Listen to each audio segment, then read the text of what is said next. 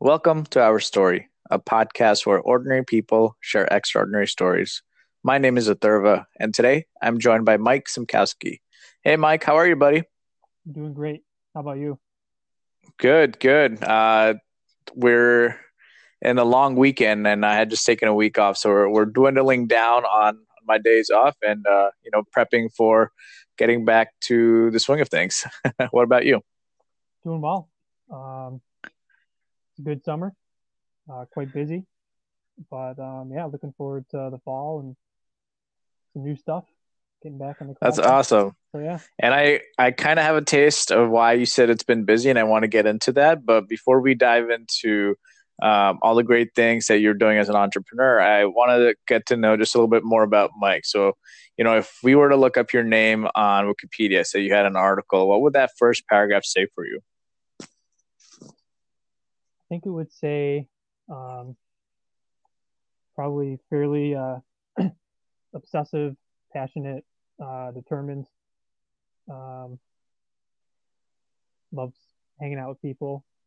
Um, yeah, I guess for me it would just be a mix of kind of the drive going after new opportunities and creating and building things, and then just I just love getting together with people and sharing ideas and stuff like that. So yeah, Cool. That's awesome, man. We worked in the professional setting together for a little while, but also became friends outside of the professional setting. So I could definitely pick up on the way you described that, and I want to just know a little bit more on, what makes you that driven person, what makes you that obsessive and passionate person. Where did that come from? yeah, I would say just the thrill of being able to create things, um, sometimes creating things from scratch, and just to be able to see your ideas come to life, I think is probably my biggest inspiration to be an engineer. And then yeah, it's just I guess I just enjoy the process of going through something, trying to get to a goal, and kind of navigating all the obstacles along the way. I guess Mhm. everybody has things that give them a thrill, I guess. And I guess for me, it's kind of solving problems and building things. That's awesome. So that's cool that you say that the thrill comes from the solving problem things, and I think that's what drives I guess most engineers. It's just like the way it's wired. You see a problem and you look for a solution. But help me try to translate that to some of the projects you've worked on, and how that's evolved into not only the professional setting that you're in, but also the entrepreneurship path that you've created. Sure, yeah. So I guess yeah, I'll start with the fact that I personally think it's pretty rewarding for people to have both a profession and a business. And yeah, I guess so I see those things as two kind of distinct spheres. So for me, um, I would say my natural inclination is I like the hard sciences. I like being hands on. I like testing and building things. So that's my profession, and I really enjoy that. And I think over the years, I've evolved from, um, I guess, smaller tinkering engineering projects, smaller electronics, to building some more um, large scale things, like at work, being able to work on kind of vehicle level software, and then kind of still in the classroom being able to build like computer vision and some, um, I guess, yeah, some more advanced type applications. So In college, you did electrical and computer engineering. Is that correct? correct. Yep. So we shared that in common. And I know we talked about projects that we worked on in school and whatever we called lab classes or tinkering, like you said, and how that has evolved into working on large scale projects. So if I were to like look from an outsider's perspective, how similar or different is one to the other? Or do you think, at least from my experience, it's been a building block that has culminated to what value at today? Could you repeat the first part again? I want to make sure I didn't miss any of that question. Yeah, so the question was, we shared the fact that we did electrical and computer engineering in college together, and we had talked about like the small projects we had worked on, and to the point where we're in the professional setting and working on a much larger scale and maybe more complex projects. I wanted to paint a picture of how that involvement happened. Oh yeah, Yeah, so I wanted to get your perspective of that. yeah, absolutely. Yeah, I think it all starts with the kind of low level tinkering, building something in your bedroom or kind of just playing around, exploring. And as you, I think it's a natural evolution to go from being curious about things, kind of building your own things, to yeah, getting into higher level projects, uh, working in teams, building things that you know that you can't build alone. And I think the things that have the most impact um, are going to require a decent sized team.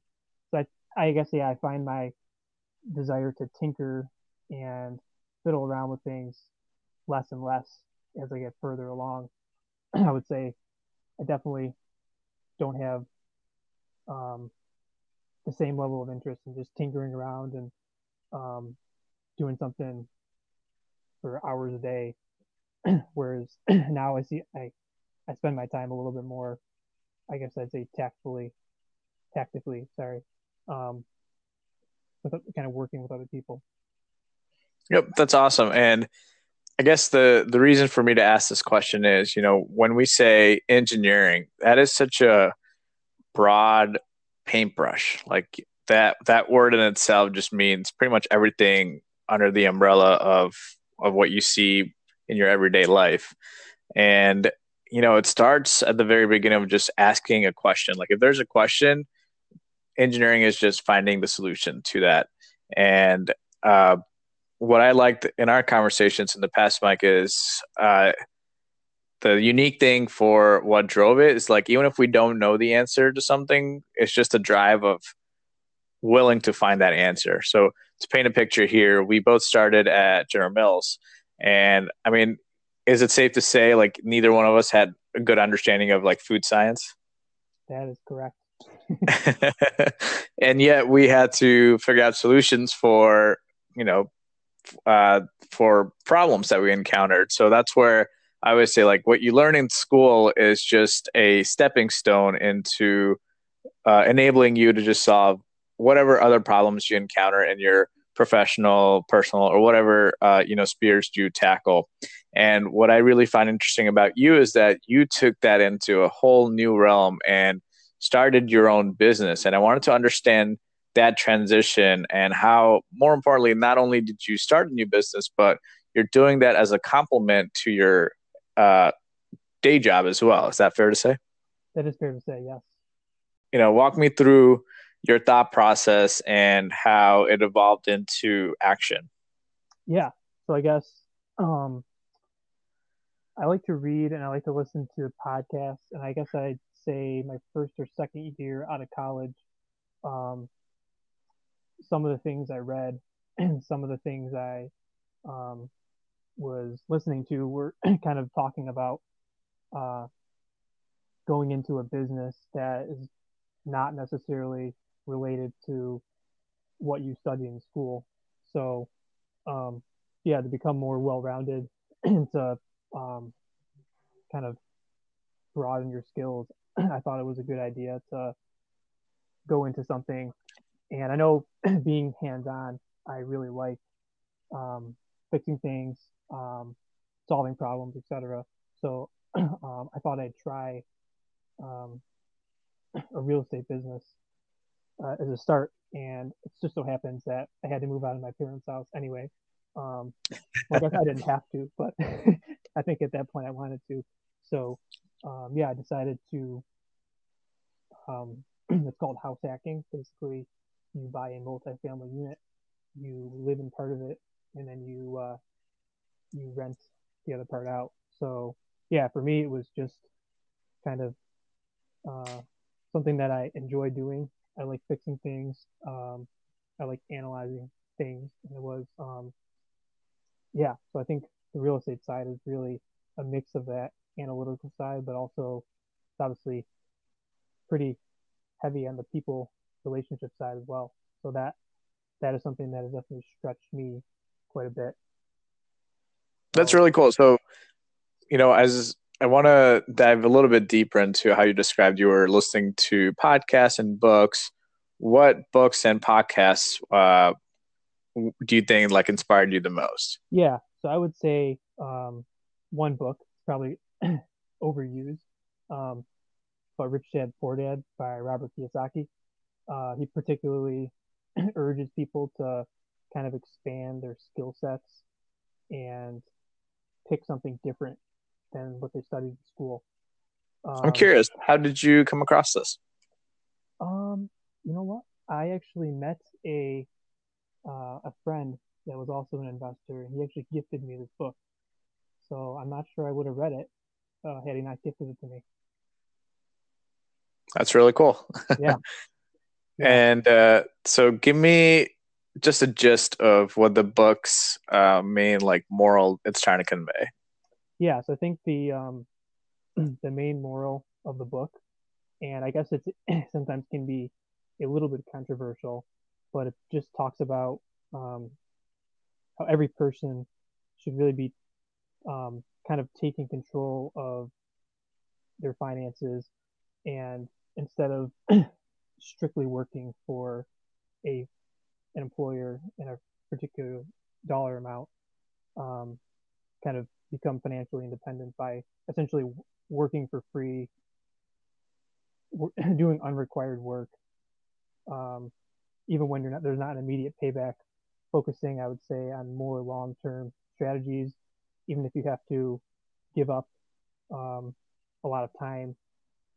And I think a lot of it is you really just want to, in order to create a business, you really have to give first before you receive, and sacrifice a lot in the um, early days. So I think it's definitely talks a lot about that. So Okay, very cool. And yeah, then what about the podcast side of things? Which ones do you listen to, and which ones do you think have had the most influence? I would say the Tim Ferriss show is definitely one of my favorites. Hmm. Um, I think I've learned a lot of stuff just about like mindset and different ways that people have developed themselves over the years. And I guess, yeah, some of the people that are most effective and the best in their fields, kind of the things that they practice. So that's one. Yeah, Um, and Tim Ferriss is like the superstar in the podcast world. Like if you listen to podcasts, like you know who Tim Ferriss is. yeah, And this show essentially just interviews successful people in all walks of life. And it's just there's something to learn from everyone. Like you have someone like a movie star, you have a scientist, you have like a mogul. So it's just like a diverse audience and just talking about what success looked like for each person. That's been really, really cool to listen to, I think. yeah, very interesting people. Yeah, I agree. Yeah, Which ones, if I were to ask you, like, which one's your favorite episode? my favorite episode. Okay, yeah, my favorite episode was episode with, his name was Josh Waitskin. He was like a world class um, chess player and like a world class in martial arts. I don't want to mess up exactly what martial art he did, but yeah, he was he was world class at two very different things, and it was that particular podcast. I want to say it was one of his first podcasts actually. Um, that particular podcast was, I guess, at a really high level. It kind of talked about how a world class chess player and someone who's world class at martial arts really kind of there's a lot of transferable skill sets. And I think what it really showed me is like you never like a lot of the different skills and a lot of the different things you learn that seem unrelated actually can have wide implications and provide a lot of insight into other fields. So I think I don't know that was kind of I guess at the moment I listened to it the first time, it was kind of profound to me. That's Just kind of awesome. I haven't yeah, listened to that one. I definitely have to check it out. yeah, yeah. Cool. So, what other podcasts? Well, I guess a more tactical one for me was called the Bigger Pockets podcast, and really what it is it's actually a free resource for people that want to do real estate investing. And I think the cool thing about that is they often bring on people that are just kind of a couple years in or have done something interesting, unique, or different. And I think for me, that's it's kind of inspiring because you can see people that are like a couple of years ahead of you that, yeah, that have kind of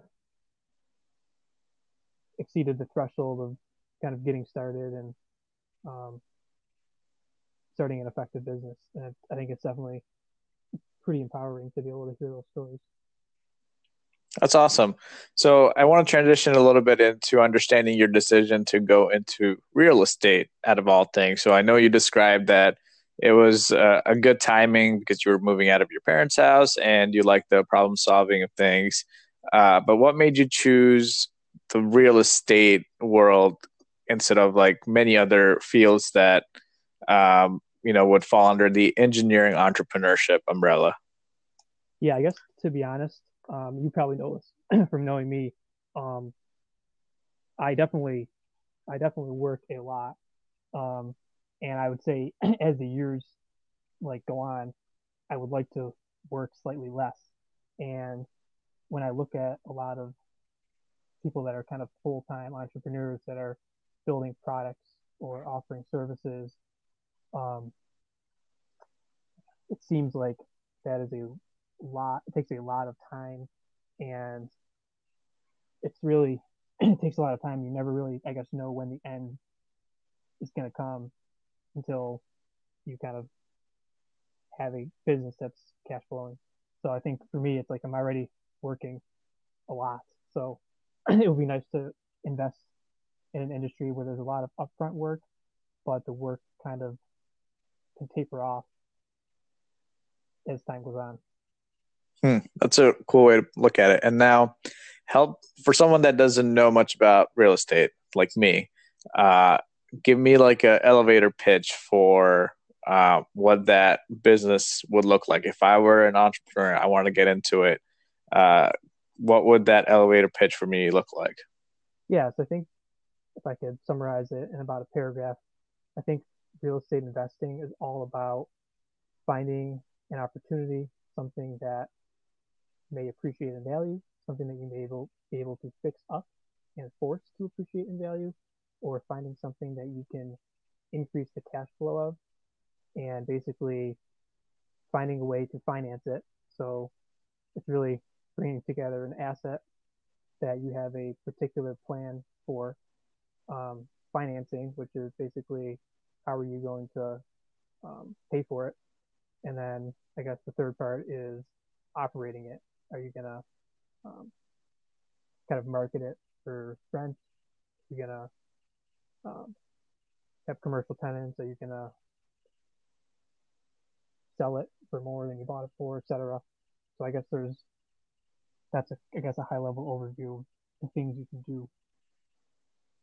Okay, and that's really cool. And what path have you kind of concentrated on, or is it something where, as a starter, you're focusing on one, but want to eventually, evolved into the entire hemisphere?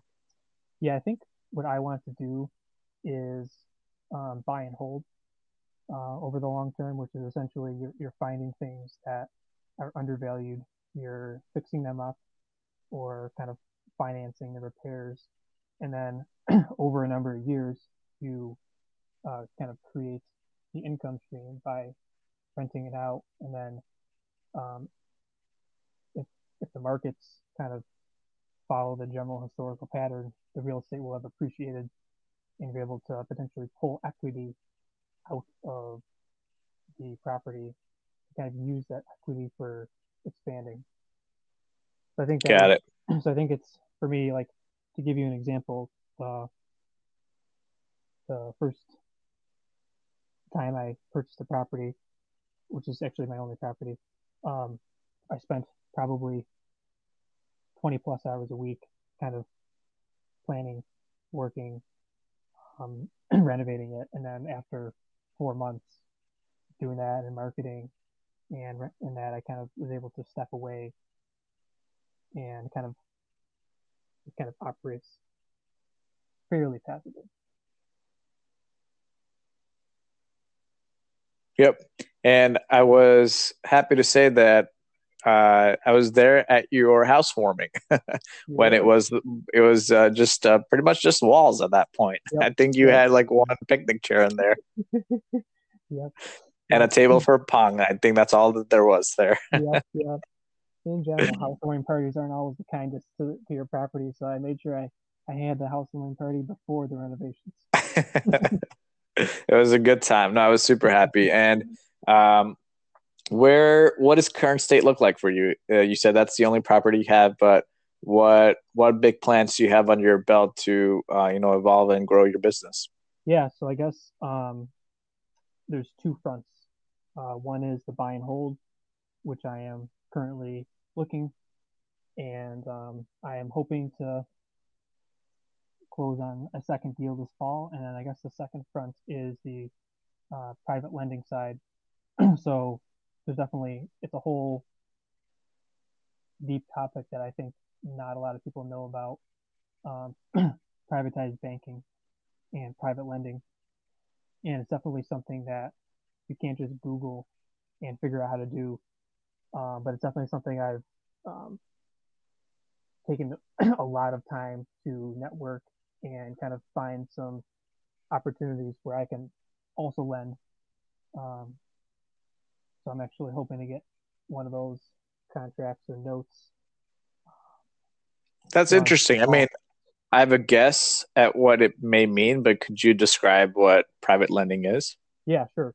So in general, banks after the '08 crash, banks are pretty heavily scrutinized, and um, it definitely can be hard for people that, let's say you're a pretty savvy investor and you see an opportunity. It can definitely be difficult for people to get the money they need to get the deals done because banks really aren't allowed to kind of lend in certain situations. Like for instance, let's say you found a property with the water was shut off, the roof was in shambles, and um, maybe there was some water damage. Well, a bank's not allowed to do that. That's kind of where the private um, investors step in, and you basically write a note. It's called a note. It's basically kind of like a legal document where um, you basically, as an investor or a lender, you do your due diligence, and if you kind of understand the whole project they're trying to do and the whole process, um, you can essentially be the bank or part of the bank and kind of play that function. Um, and then there's also um,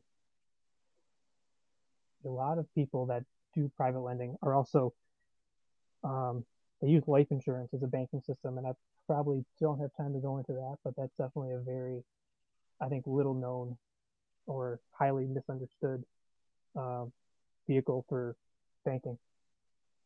That's interesting. Yeah, I would not have guessed that, but that's cool. yeah, Kind of to paint like a analogy for what you described, and correct me if I'm wrong here.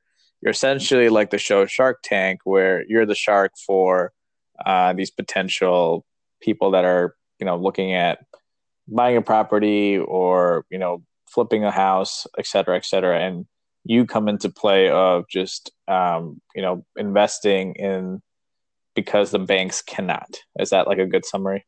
yeah. Either yeah, I think in most cases cannot, or some cases just will not, just because um, some of the stuff is more based on track personal track record, relationships, etc. If you kind of know somebody and kind of know their skill sets and know what they can do, it's a lot easier to, for me, for instance, to want to lend to somebody rather than a bank that just kind of sees them as a number. Got But it. So yeah, the risk yeah, that, is seen by the bank is different than the risk that you're taking on. that's what I think. Okay. Very cool.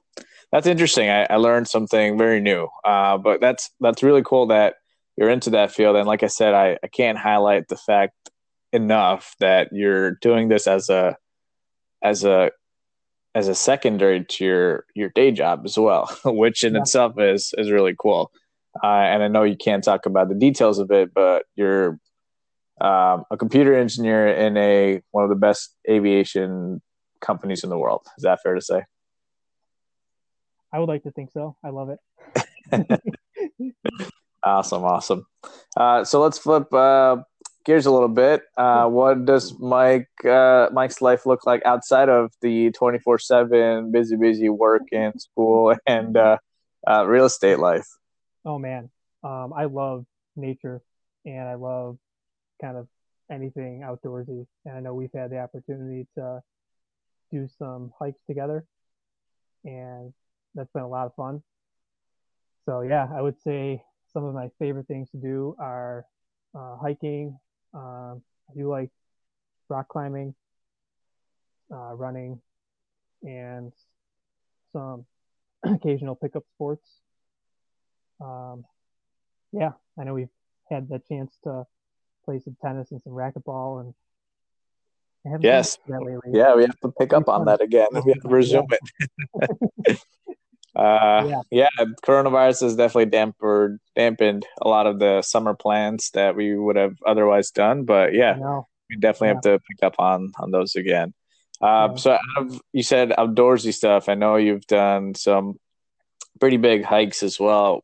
What would you describe as your favorite go-to place? Well, if I had to pick a local go-to place, it would definitely be the Adirondacks, just Yep. because they're just, yeah, just a pretty vast place where I feel like you could always find something new to climb or see. I know we've been there before, so Yep. We did the highest peak together. we did. That was That probably was a one of good the trip. best hikes. I would say one of my favorite hikes um, was in Yosemite, but Hmm. man, I think that the Mount Marcy hike also has to rank up there. That was incredible. It was great. I mean, it literally had a little bit of everything. We set up camp in pitch dark. We had to like move campsites in the middle of setting up camp. We, uh, you know, fit, I don't know, like 8 or 9 people and crammed into this one tent that night because the second tent just wasn't happening with the like with the space constraints that we had in that campsite. Hmm. And then the next day, it was just gorgeous. I know it had like trickled some rain during the night. Uh, and the next day, it was just gorgeous. It was perfect weather for us. We made it all the way to the top after, I would say it was a pretty strenuous hike. It's not for, your everyday average person. We made it, and then it felt like a scene from like a fantasy movie where it's just like a dark cloud was like just enveloping this one side of the mountain, and it was just coming towards us. And we decided to make our way down finally, and then we got drenched, just Hmm. drenched in. Like it was a downpour. It wasn't even rain. It just felt like you were walking through a waterfall. Yeah, Yeah. yeah. I would say we were blessed to have the rain come about an hour after we climbed to the peak. Yes, it wasn't on the way up, which was great. Yeah, It was actually on the way down, and yeah, literally the trail turned into like stream because of just how heavy yeah, the yeah, fall was. yeah. That But was a good tough times. hike, but man, that's a good story. It is, yeah, definitely a memorable hike. I loved it. Hmm. Yeah, And then what was your favorite hike in Yosemite? You said I've done that too, but I know we haven't done that one together. yeah. I was able to climb Half Dome, which Oh, was neat. Okay, yeah, awesome. yep. So Yeah, that that was is. I would say one of the I would say it's like a world famous trail. It's not even a trail. You're literally scaling up a rock.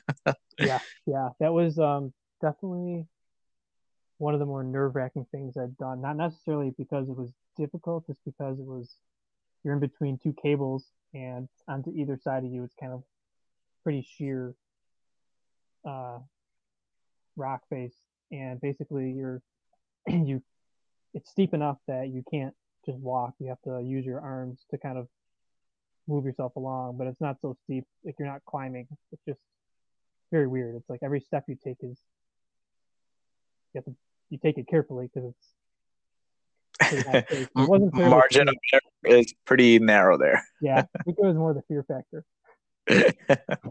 That's awesome. I would love to do that one day, but don't have any plans anytime soon. Yeah, yeah.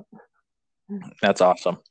And Mike, I always end this podcast with a personal note. We've become friends over the past couple of years, and I always ask, if there was one piece of advice you had for me, and if it's not specific to me, it's something maybe a life motto or a creed that you live by. What would that advice be? Um, so I guess this isn't necessarily targeted just at you. I think one of the phrases that I always have in my the back of my mind is it's a phrase called "No hurry, no pause," and I actually learned it listening to a Tim Ferriss episode. But I think the kind of moral behind that is people often get get an idea or something they want to do, and they kind of just go really hard for a couple days and then burn out and then throw it away.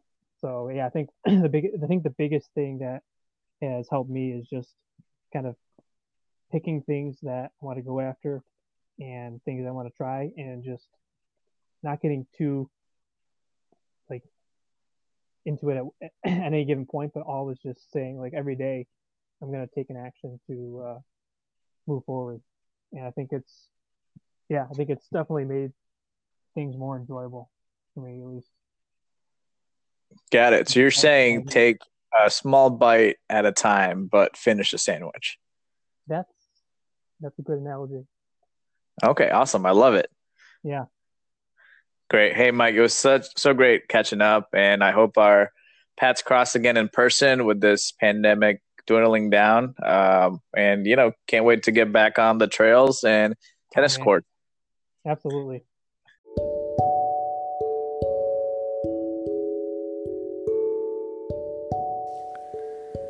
There's a quote by Bill Nye that says, "Everyone you'll ever meet knows something you don't." And today I learned from Mike, no hurry, no pause. Just make progress every single day. Thanks, Mike.